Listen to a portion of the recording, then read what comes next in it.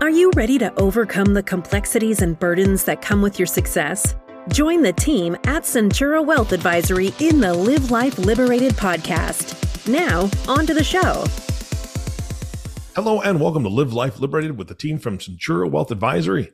Today, we've got Kyle Malmstrom in the hot seat, and he has a guest, a newbie. Matt is with him, but he's not new to Centura. Kyle, why don't you explain who Matt is, what he does, and what you guys are talking about? Thank you, Eric. How you doing today, by the way? I'm doing fantastic. What's going on with you? Oh, doing great. Wonderful day out here. So we got Matt Griffith with us today. He's a senior wealth advisor here at Centura CFP. He's been with us 4.5 years. He manages clients. He is super technical and a great resource, and clients love him. So I'm happy to have him on here because we got a good conversation to have today about different things that are happening in the world and the planning that we pivoted to since kind of the world's changed over the last year or so. Sounds Looking good. forward to it, Kyle. Thanks for having me join. Yeah, super excited to have you on here, Matt.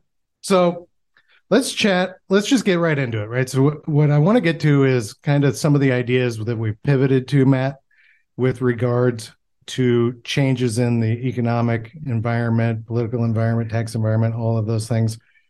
But let's set the stage in terms of the things that we think about and that we're monitoring and why we think about them. So let's just get into that. So what's changed in the last 6, 8, 9, 10, 12 months?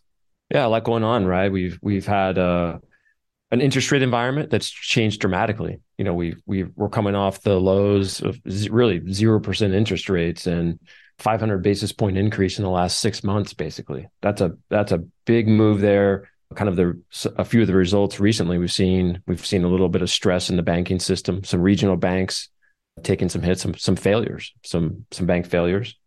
So keeping a pulse on that, along with some potential future tax legislation, just monitoring those things. Yeah, I would touch upon, SVB, the Silicon Valley Bank, it went down, right? And that was just really a mismatch of short-term liabilities and long-term assets. And they got caught in this interest rate move. And so you got to be cautious on those things. But why'd they move the rates 500 basis points, Matt? Yeah, I mean, the Fed's moved quickly, right? They're trying to tamp down inflation. We were seeing prints of inflation 8-9% last year. Fortunately, it's started to come down. Most recent prints in the 5% range, still above their mandate. The Fed's got a mandate of a 2% target of inflation. We're still above that, so they're tightening. They want to tighten to slow things down and combat inflation. Well, it sure feels like inflation if you go to the grocery store or go buy gas or pay your bills, for sure. And then with regards to the economic outlook right here, if you catch any wind of any headline news, it's like, hey, this pending recession's coming. A lot of talk around that, right? We've seen, we currently have an inverted yield curve, has been since last July. It's kind of stayed there since last July, and that's been a predictor of prior recessions. And so a lot of economic forecasts are saying, hey, potential recession later this year, maybe first of next year. You can't set your watch by it just because, hey, this inverted yield curve happens, but historically it's been a predictor. Maybe an area to touch in on, with the higher rates and some of the bank struggles, something we're keeping our eye on, commercial lending, right? Yeah, right now they're predicting there's about a $1 trillion worth of commercial property debt that needs to be restructured, i.e. refinanced, before the end of 2025. And what that means is all these people that went out and bought office space or industrial space or retail space, something like that, they're going to have to refinance what they had on a 5-year note or a 7-year note or whatever term they had. They got to refinance that at these higher rates. And that's going to have an impact on that market. And we have some good connections in commercial real estate. And they will tell you, hey, if you're on cash and you're looking to buy real estate, it's probably a pretty good opportunistic standpoint. If you're one of those people that had those low rate and you maxed out your leverage, probably going to be a little rough. But that's going to transpire into kind of some pressure on those small banks and regional banks, which typically made those loans. So there's a little bit of an undetermined future in terms of what's going to happen in the regional bank and the commercial space. So it could add some stress here that we're keeping an eye on. Yeah, a little setup there, a little context around the economic environment. Let's talk a little bit about the tax environment as well. So post COVID, right? We had a lot of money being put out there for, I think, the right reasons, but now you could say, hey, we're starting to pay the bill a little bit of that surplus money being put out there in the form of inflation. Now you're starting to see whether it's federal government or even state governments be a little bit revenue starved. And so we start to see some of the talk around raising revenue, which often results in higher tax rates. What are you starting to see on the landscape of either federal government or even state governments? Yeah, it's a pretty common question and a common conversation we have around here is like, hey, tax rates are headed higher. Matt and I were chatting about this before the podcast, right? You got to have both sides of the aisle kind of agree on it. Right now, the Biden administration put out their proposal. They have various items in there to raise taxes and raise revenue for the government. Where they get it done this year, I don't know.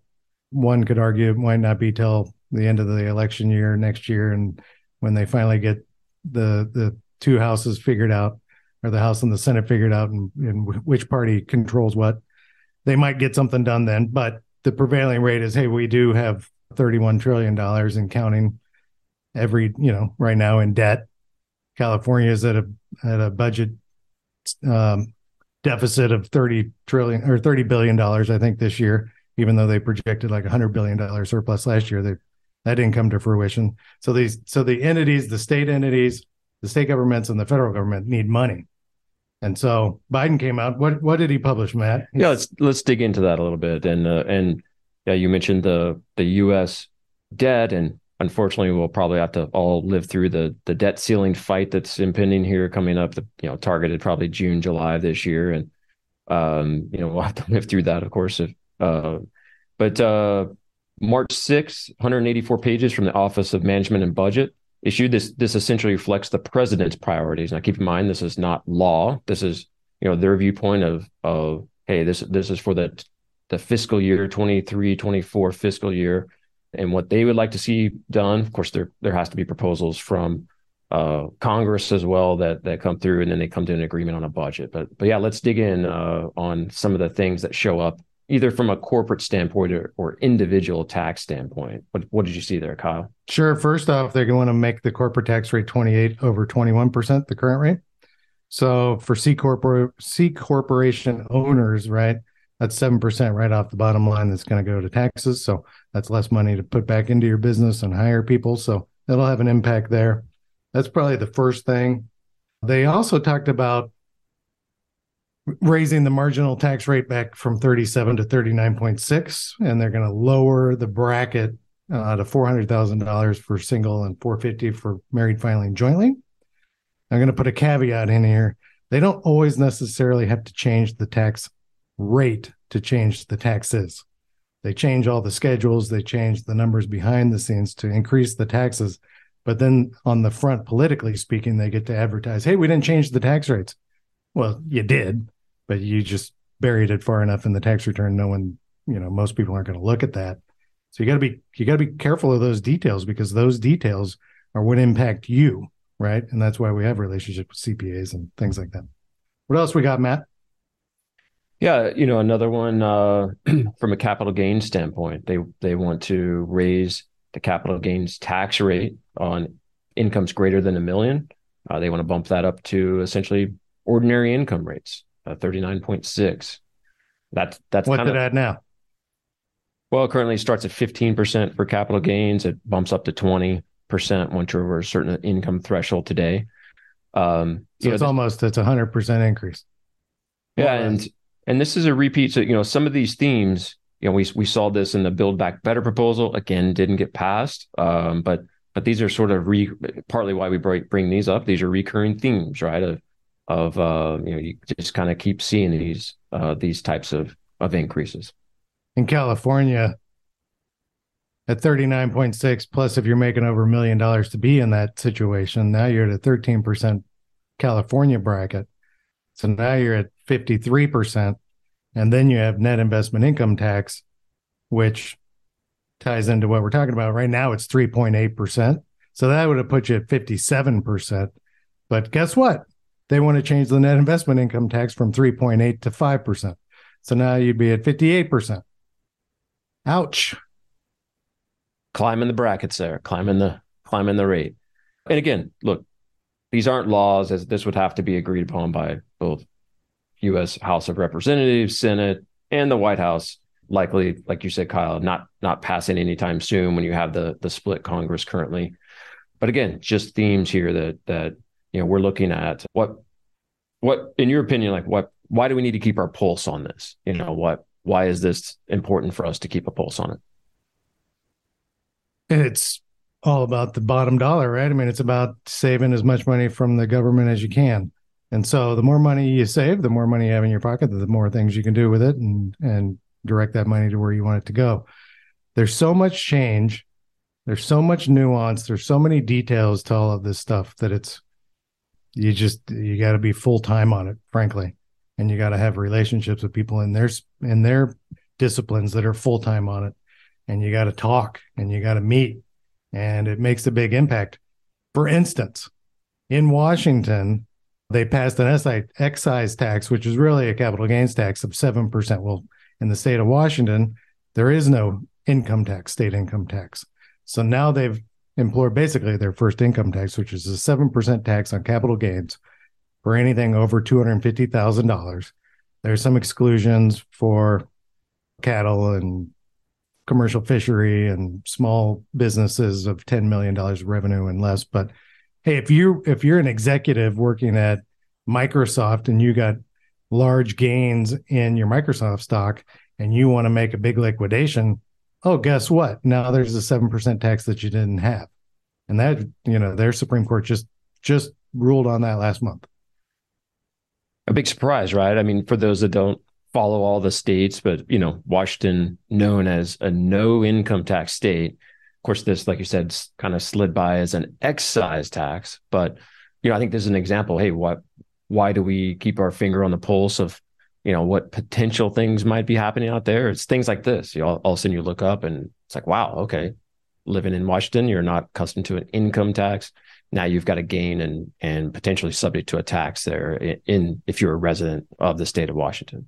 So there's one piece there that I think is noteworthy. So sometimes when states enact new legislation and new taxes like that, there's some bugs in the system, right? And so right now there's a little bit of argument. Hey, how does this work in some fronts? But one of the things that stands out is, hey, there is no capital carry forward loss on the state standpoint with regards to a capital gain. So let's say you had $1 million loss on the federal side, you could carry that forward indefinitely to match against future gains. On the state side, if you have $1 million loss, it doesn't carry forward. And then next year, if you had $1 million gain, they wouldn't offset and you'd pay the 7% on the $1 million gain. Do they fix that? I don't know, probably. But as of right now, the interpretation is that's how it would work. So those are the things, that's a planning opportunity there. Like, hey, if you had a big loss this year, you might want to take some gains because that loss isn't going to match up next year. So you got to be mindful of those things, and you got to be proactive. Yeah, let's jump into a little bit. So that's the context, right? That's we laid out the economic context, higher interest rates, inflation. You have some potential tax legislation on the horizon. All this is a backdrop. So what does this mean? Let's talk about the profile of a business owner. What are you doing today to help business owners with this both economic and tax backdrop? Yeah, so we spend a lot of time working with business owners, and I would say, we have pivoted quite a bit on some of the strategies over the last 6 months, just due to all the things we just talked about. One thing that hasn't changed with business owners, and I just want to emphasize it to everybody, is that on the business exit, where there's this big realization of a big liquidity event, which is typically when the most taxes due. Maybe there's a roll-up, but typically there's a big tax due. What I can tell you from having, we have lots of relationships with M&A attorneys, with investment bankers, CPAs. We have all these relationships, and the prevailing, and we ask this question all the time, the prevailing answer is, hey, what percentage of business sales transpire kind of on an unsolicited offer? In other words, hey, business owners not thinking about selling, and they get a random call from XYZ private equity fund or a strategic acquisition from some fund or whatever it is. And, they really weren't thinking about selling. And then, oh, by the way, the offer looks so good. and I've put 20, 25 years of my life in this thing, and this might be my chance. And 50% of the sales that go out there go with a letter of intent, and then they call up their CPA, their M&A attorney, and they're like, hey, I got this offer. I think I'm going to take it. What tax planning can I do? Well, you're a little late to the game in that regard. There's some things you can do, but it is much, much better to do the planning a year in advance. And so even if you're not thinking about selling, I would encourage you to find the relationships to get prepared in case that day comes when you get an unsolicited call. And private equity firms are on the hunt for businesses that generate cash flow. And I know that they have big call centers that'll make outbound calls 40, 50, 60, 100,000 calls a year just trying to identify businesses. And you may be one of those people, one of the recipient of one of those calls. And next thing you know, you got a letter, which kudos to you. I mean, that's awesome that you're going to get out, but you may wish you had spent a little time up front. So just for what, we call that the gold period. Anytime before that letter of intent, you got all the planning options. Make sure you talk to your professionals ahead of time, even if you're not thinking about it. Like, hey, what do I need to do? Can you coach me up so I can spend some time? Because even if you got the information, it takes months to kind of fix the books and just do the things that you need to do anyway. So you've been working at it for 25 years. Why wouldn't you spend a couple of months getting it dialed in, even if it's a year or two ahead of time? I think you get a much better result. So I just want to throw that out there. From a business standpoint, there's quite a few things we can do if you get ahead of it, Matt, in terms of the tax planning. Like, hey, in California, there's 13% income tax. What are the ways you can mitigate that? Depending on how you think you may structure your sale, there's some opportunities there. We could mitigate the state income tax. You want to know, everyone's situation is going to be pretty unique, and the confluence of factors in your life that result in the optimal situation is going to be specific to you. So what we're talking about here, these ideas are ideas that might apply to you, but it's probably in some combination of everything that's in your life. So just take that for what that's worth. Like, you got to put it all together. The puzzle is specific to you. How important is it to develop your team of professionals? Certainly we're involved here at Centura in the planning process, but it takes a team, right? Team of professionals. And how important is that? If you want the best outcome, it takes the team for sure. I think it's super critical. I think it's super important. I can tell you I'm a very resourceful, diligent, some would say cynical type of guy. And I would do my research and I would interview a lot of people so that I know exactly what I'm getting from who and I'm getting the value. And like, I can appreciate that from all the business owners out there, because you guys are probably all just like that, right? I mean, you're gonna make good decisions and you're gonna make well-researched decisions. I think you can speed that process up by having people with the right networks, Matt. If you get introduced to the right people and, you get introduced to several of the M&A attorney firms that are big in that space, and you get an opportunity to go interview 3 or 4 of the best, man, your learning curve will go up so fast because you're talking to the right person and they're going to ask you the right questions, and you're going to get to choose from the best ones. And then you're so much farther ahead. In my opinion, if you try to do it on your own, you may end up finding one right out of the gate you like, but did you get the opportunity to really compare and contrast against other guys? Did you really get the best deal, or are you just settling on, hey, I don't want to spend a lot of time doing this, right? How about you talked a little bit about what might be a more mature business and going to market and exiting. How about for some of the earlier startup folks that may be considering or just know, hey, I've got a home run here. I just need to get an entity set up. Is it worth spending some time up front on the entity setup? Absolutely. I did a podcast with Chuck Levin, I don't know, 5 or 6, 7 podcasts ago. You might want to check that one out. Episode 70 for those. You got that one on hand. Nice work, Matt. So look, sometimes you run into people and they just go to LegalZoom. I would highly recommend not doing that. I know it's a cheap version. I know it's a quick version, but then you end up doing a lot of cleanup work afterwards. And it's more expensive. It's harder. And you'll be like, oh, I wish I'd have talked to you beforehand. So let's say, let's talk about somebody that's got a business that they think can really grow. I'm talking about a growth-minded individual, a high performer here that says, hey, this business, I got an idea. It's going to be worth 10, 20, 30, 40 million bucks. If I do this right, it's going to be a big number.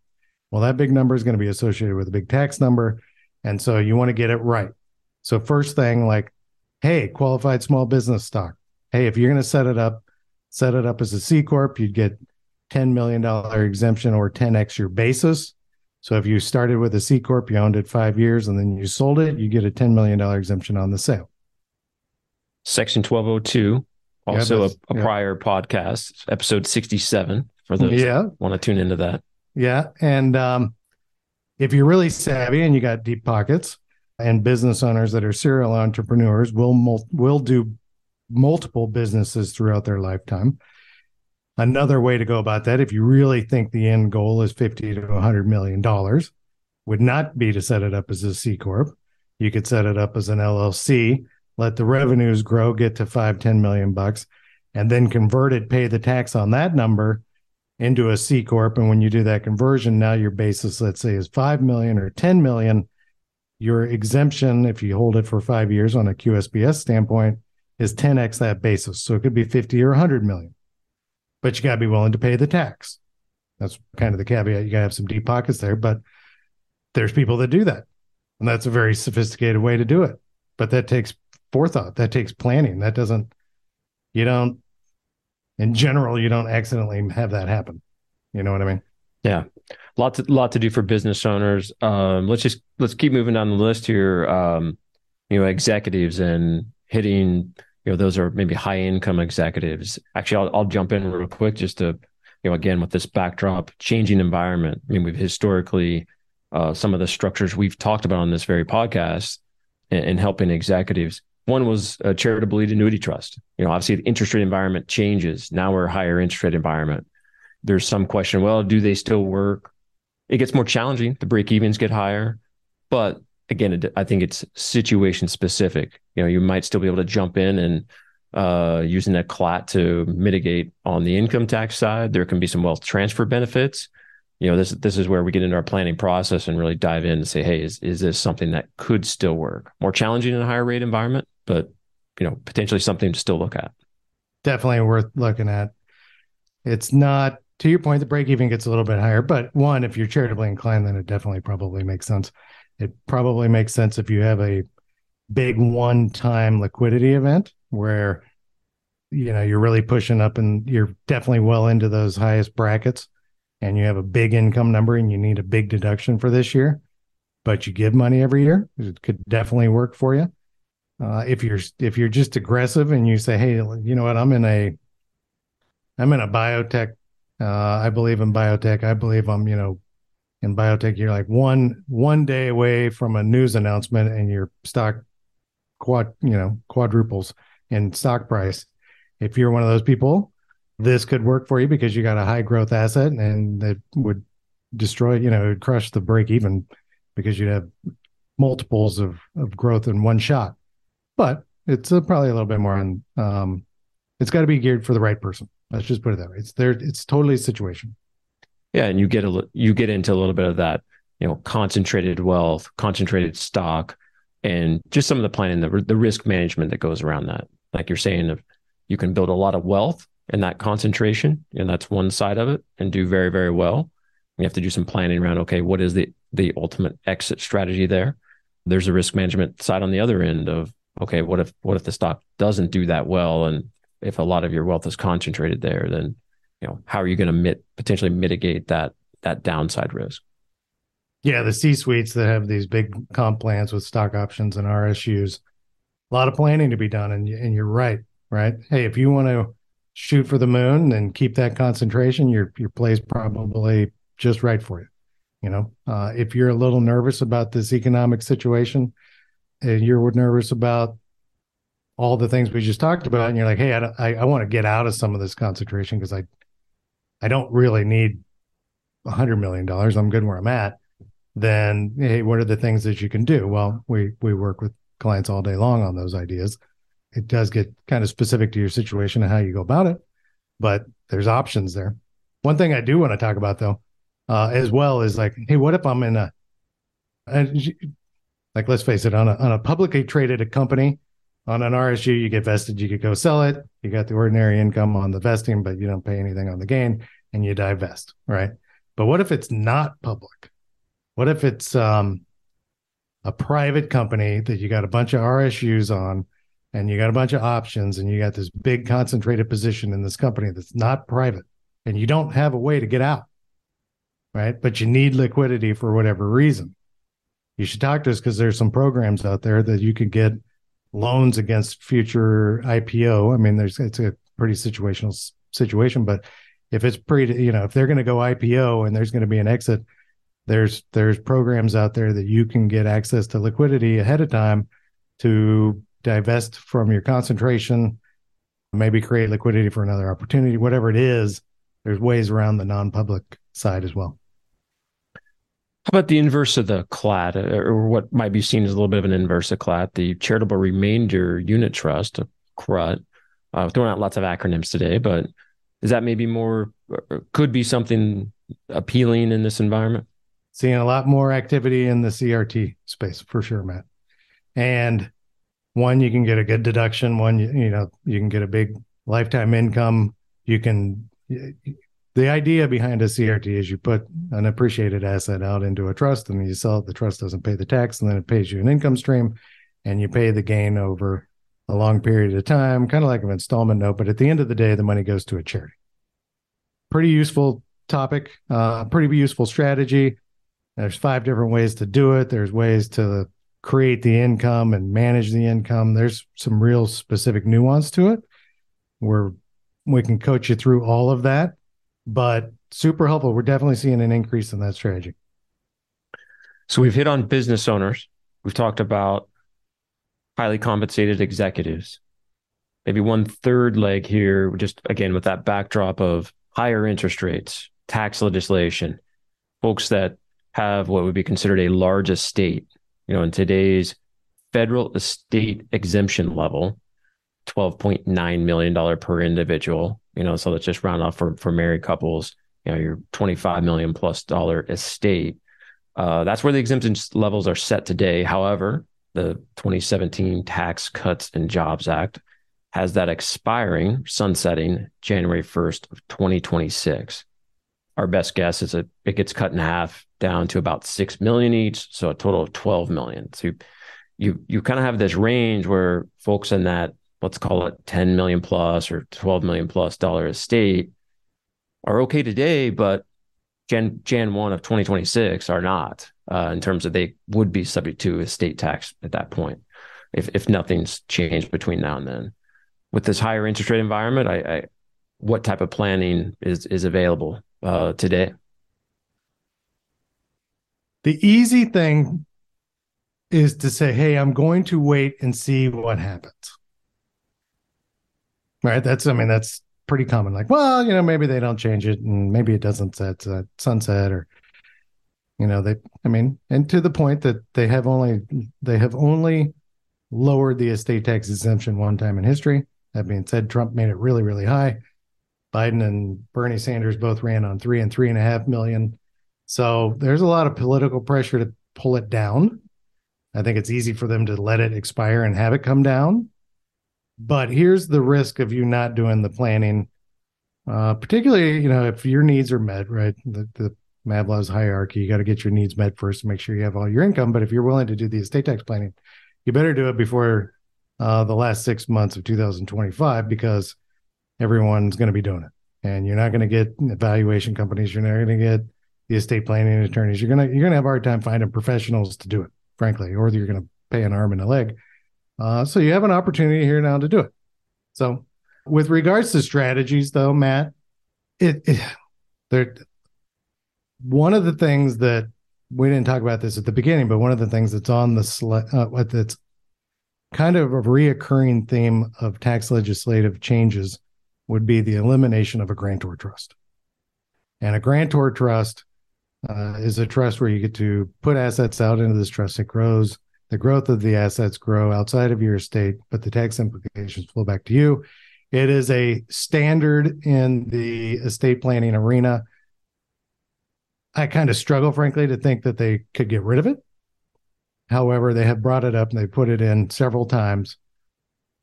I think there could be a run, and people just set those up just so that they have one. So you might consider grantor trusts of some nature. There's discounting. With the increase in rates, discounting becomes a more effective use. So one of the things that comes up is a qualified personal residence trust, and that is a trust that you use your house. It has to be your primary residence. You put it out in this trust. You get to use it for 5, 10, 15 years, and then you get a discount on the value because of the time frame. And the higher the interest rate, the bigger the discount, the more effective that strategy is. That could be something that could work. And then you can combine it with, hey, if you're married finally jointly, you do 2, 1 for each spouse, and then you get 2 discounts and you mitigate the longevity. Like, it's pretty complicated, but it combines with everything, right? I mean, if you're charitably inclined, there's just dozens of strategies out there that can work for you. And it's probably a combination of a couple of them, is my guess. How do you go about, or I guess, I think this is a place to talk about as a firm, you know, there's all these strategies. How do we get those into, okay, narrow it down to here's a few, or maybe work in conjunction with each other? Maybe talk a little bit about our liberated wealth process and just how we do that deep dive. And you know, you've got all these acronyms of these fancy strategies, but they're fancy. They're very fancy, Matt. Very fancy strategies. Hey, look, at the beginning of when we meet somebody, we do what we call the uncover phase. And that's a deep dive into everything you got going on, from your family to digging through all the tax returns personally on the corporate side, digging into the estate planning documents, running projections on what the income is going to look like, running projections on what the estate's going to look like, getting a baseline as of to, like, hey, if you didn't do anything, what does it look like? And then you can model it, you know, and then you start to you go from uncover into unlock. And then that's when we start to banter around different ideas based on the facts that we see. And so, hey, someone has a piece of real estate they're going to sell. It's got a bunch of gains in it and a bunch of depreciation. Okay, well, maybe there's a 1031 opportunity there. Oh, hey, I don't want a 1031 because I don't want to manage another piece of rental property. Maybe we find a sponsor for you. Oh, maybe that passive loss goes against some, like, there's just so many different combinations of things that can happen. So we just dig in, and then we ask a lot of questions, and we get to know you and say, hey, is this important to you? What, you know, hey, rank these things. What are the sacred cows in your life that you don't want to touch? Are there nostalgic things that, you know, are there emotional? Is there a family member that needs special considerations? Is there a family member that could be litigious? Is there, you know, I mean, all these factors kind of come into how you formulate the plan. So we go into this unlock phase where we basically figure out the top 5 or 7 strategies that might work for you. And then we bring them back to you and we say, hey, look, these are the 5 or 7 things. Here's basically how they work. Here's kind of the pros and cons of them. We ranked them this way based on your situation and on monetary savings from a tax perspective or whatever it is. And you're going to say, yeah, let's try to let's really look at 3 of these this year, or 4 of these this year. And then we go into the design phase where we pull in estate planning attorneys and M&A attorneys and international tax attorneys or CPAs, all the specialty people, the valuation people, and we start to design it up so that we can get down to the real numbers and the real design of it. Some important keys I think you hit upon there. And reflecting back, we talked about the business owner that might get that call out of the blue and decide to, hey, you know what? I like the sound of this. I'm going to exit. I'm going to sell my business. First step of creating that baseline plan, right? That gives them a baseline of saying, okay, here's what this would look like. What is that net dollar amount I'm walking away of doing nothing? I walk away. Is that enough to meet all of my needs, my family's needs? Maybe if I do have some community charitable wishes, whatever it is, starting there, I think that's a key point. And then once you start to layer in some of these strategies, does it help, hinder, hurt the bottom line? You know, that's the idea. And that's, you know, layering those strategies in and should provide a better outcome, but that's just part of the process. Look, we don't want to take on an engagement if we can't get like 10x. Like, we should be able to create real value. If we're just incrementally saving you like 10, 20 grand, like what's the point, right? I mean, seriously, it's a lot of time and effort to do these things. So we want to make real meaningful differences in people's lives that move the needle. And we're good at assessing whether or not those opportunities exist. And hey, if they don't, which usually they do to some degree, we'll say, hey, look, we'll point you in the right direction. You can do these things. And if not, hey, this is how we're going to work together. Here's what the scope of the engagement would look like. And here's what you can expect. And here's what our deliverables are. And here's our process. And you'll be totally up to speed on how it's all going to work. So before we wrap this up, let's hit, because we laid the backdrop, economic, tax, and I think we'd be remiss if we didn't touch on the investment solution side today. And, especially the way we led things off with, hey, we've had some banks failing, we've had higher interest rates. Based on this environment, and, whether it's a business owner exiting, someone that has just an influx of cash, maybe it's an executive that's evaluating their concentrated portfolio and wanting to hedge some of the risk there.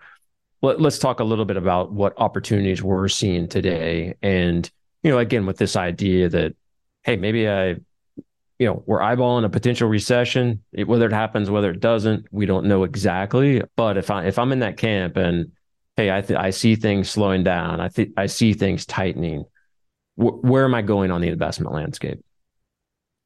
Well, there's two camps. One would be somebody that just had a big inflow of money. Somebody that just got a big inflow of money. Personally, I wouldn't go stick it all in the equity market just because the equity market has some tail risk in it. So what's most important, and that's kind of specific. I don't want to knock anybody out of that, but most importantly is like, hey, coming up with a deployment plan of what you're going to do.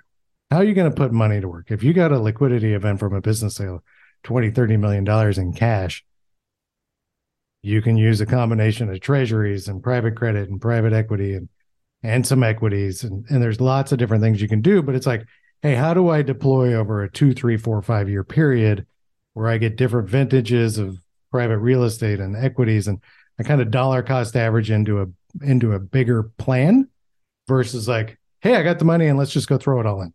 Like that just seems ripe for issues to me. I mean, if the market turns around and goes, then great, but you got a lot of money. And it's been in a business that you owned and ran your whole life, or for some period of time. I just wouldn't necessarily go throw it all in the equity market. I just don't have. There's a scenario where it works, right? A scenario where, hey, the no recession happens, we get a bounce, and there's a scenario there. But there's some scenarios that where it doesn't, the outcome is not favorable, right? And, hey, markets continue to be volatile. You have a major equity portfolio, and we have some short-term volatility, we'll call it, and that's a bumpy ride. Well, yeah, and let's face it, you take somebody that's a business owner who's had all their money in their business and probably had a 401k and had pretty minimal stock and equity exposure in their life relative to their net worth. And then if you had that big liquidity event and you put it in the market and the market drops 40%, you're not going to be real happy. It's not even just, I don't care how many conversations we have about volatility. I don't think you're going to be happy. I don't even want to have that conversation with you, which is why I wouldn't do it. Because markets get kind of goofy at the wrong time. Look, does it change your life if you miss out on the next 20% run in the equity markets? If it does, well, that's a little bit different, but I'm going to wager a bet that it doesn't. What probably does impact your life is if you lose 20 or 30% in the equity markets, that probably changes your life. So it's just conversations about what's really important to you, right? It's framing what's important to you. Our philosophy is we want to provide superior risk-adjusted after-tax returns. And the good news in today's environment, we can move lower on the risk spectrum and actually receive some yield. Starting just with we talked earlier of treasuries or really short-term interest rates moving up, you get a look, more out of treasuries than what we have in the last probably 10 years of a zero interest rate environment. So that's a starting point, but then you kind of move along the spectrum even further, and in some cases getting up double digit type of yield in certain, when you get on the private alternative side and I'd frame it as, hey, it's a great time to be a lender, because now those lenders and private credit, and you can see some real yield there. So again, it has to be addressed from a portfolio standpoint, but I think there's that whole backdrop, and the reason we want to talk about it is, hey, this has changed a lot from just 6 months ago. It has. Man, I think we're running out of time here. We got a pretty long podcast. I agree with, hey, there's lots of options out there on the investment front. To be honest with you, on the treasury side, just last thing, it's been kind of nice being able to use treasuries as a short-term parking spot. We haven't been able to do that in a long, long time. So 5%, people are pretty happy with that on a deployment plan.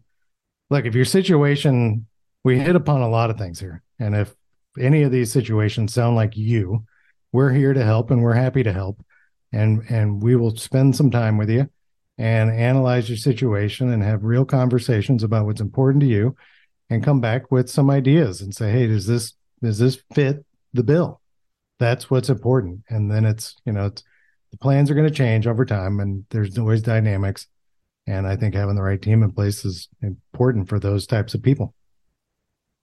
Yeah, I think that's a good summary. And look, to close it out here, for those that lasted this long, Kyle, your and my Super Bowl champion Kansas City Chiefs made their first draft pick last night. So we'll do a little projection here. Felix Anudike-Uzomah out of Kansas State is an edge rusher. In this next year, plus or minus 5 sacks on the year. Oh, you changed it on me. You had 6 earlier. I started at 6. It was too high, though. Probably under 5, only because he'll be a rookie. But all right, that's a prediction. We're going to hold you to it. Go Chiefs. It's recorded. We have that proof. So later on, we can take a look. Yeah, gentlemen, this has been fantastic. Speaking of conversations that you guys need to have, it's any listening member of the audience who has lasted this long, it's a great podcast. They need to be able to reach out to have this conversation. What contact information should they use? You can find us on CenturaWealth.com, or you can email Matt Griffith at CenturaWealth.com, or our phone number, 858-771-9500. That's 9500. That's M, first initial M Griffith at CenturaWealth.com. What did I say? You said Matt Griffith. Oh, it is M Griffith. M Griffith. Yep. Sounds good. Gentlemen, now they have that contact information. I encourage every audience member to reach out to also give their prediction of what's going on in this next NFL year. Should be some interesting emails coming in, guys. So again, thank you so much for your time today. Thank you for the education. And our last thank you always goes to the listening audience. Thank you so much for tuning in and listening to the Live Life Liberated podcast with the team from Centura Wealth Advisory. If you have not subscribed to the podcast yet, please click the subscribe now button below. This way, when the team comes out with a new podcast, it'll show up directly on your listening device. And we humbly ask that you share this podcast, rate it, and leave a review, as this actually does help others find the show. Again, thank you so much for listening today. For everyone at Centura Wealth Advisory, this is Eric Johnson reminding you to live your best day every day. And we'll see you next time. Thank you for listening to the Live Life Liberated podcast. Click the subscribe button below to be notified when new episodes become available. The information covered and posted represents the views and opinions of the guest and does not necessarily represent the views or opinions of Centura Wealth Advisory. The content has been made available for informational and educational purposes only. The content is not intended to be a substitute for professional investing advice. Always seek the advice of your financial advisor or other qualified financial service provider with any questions you may have regarding your investment planning. Centura Wealth Advisory. Centura is an SEC registered investment advisor with its principal place of business in San Diego, California. Centura and its representatives are in compliance with the current registration and notice filing requirements imposed on SEC registered investment advisors, in which Centura maintains clients. Centura may only transact business in those states in which it is notice filed or qualifies for an exemption or exclusion from notice filing requirements. Past performance is no guarantee of future results. Tax relief varies based on client circumstances, and all clients do not achieve the same results.